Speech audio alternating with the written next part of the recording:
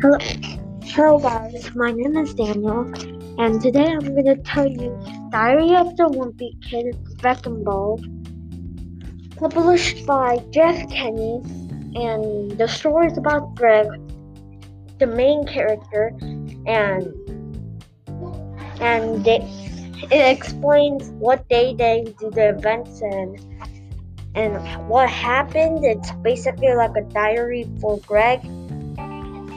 I recommend checking it out if you want a story change in the middle that still has funny things like the characters, and instead of changing the whole story itself by changing point of views, it keeps the point of views of Greg, but it just changes the story by changing the day. And it still tells him what he remembers, and it doesn't make him forget about something, unlike some books that forget about one of the protagonists or antagonists. They just keep the memory of them. And yeah, that's the summary of Diary of the Wimpy Kid Wrecking Ball. I totally recommend you checking it out.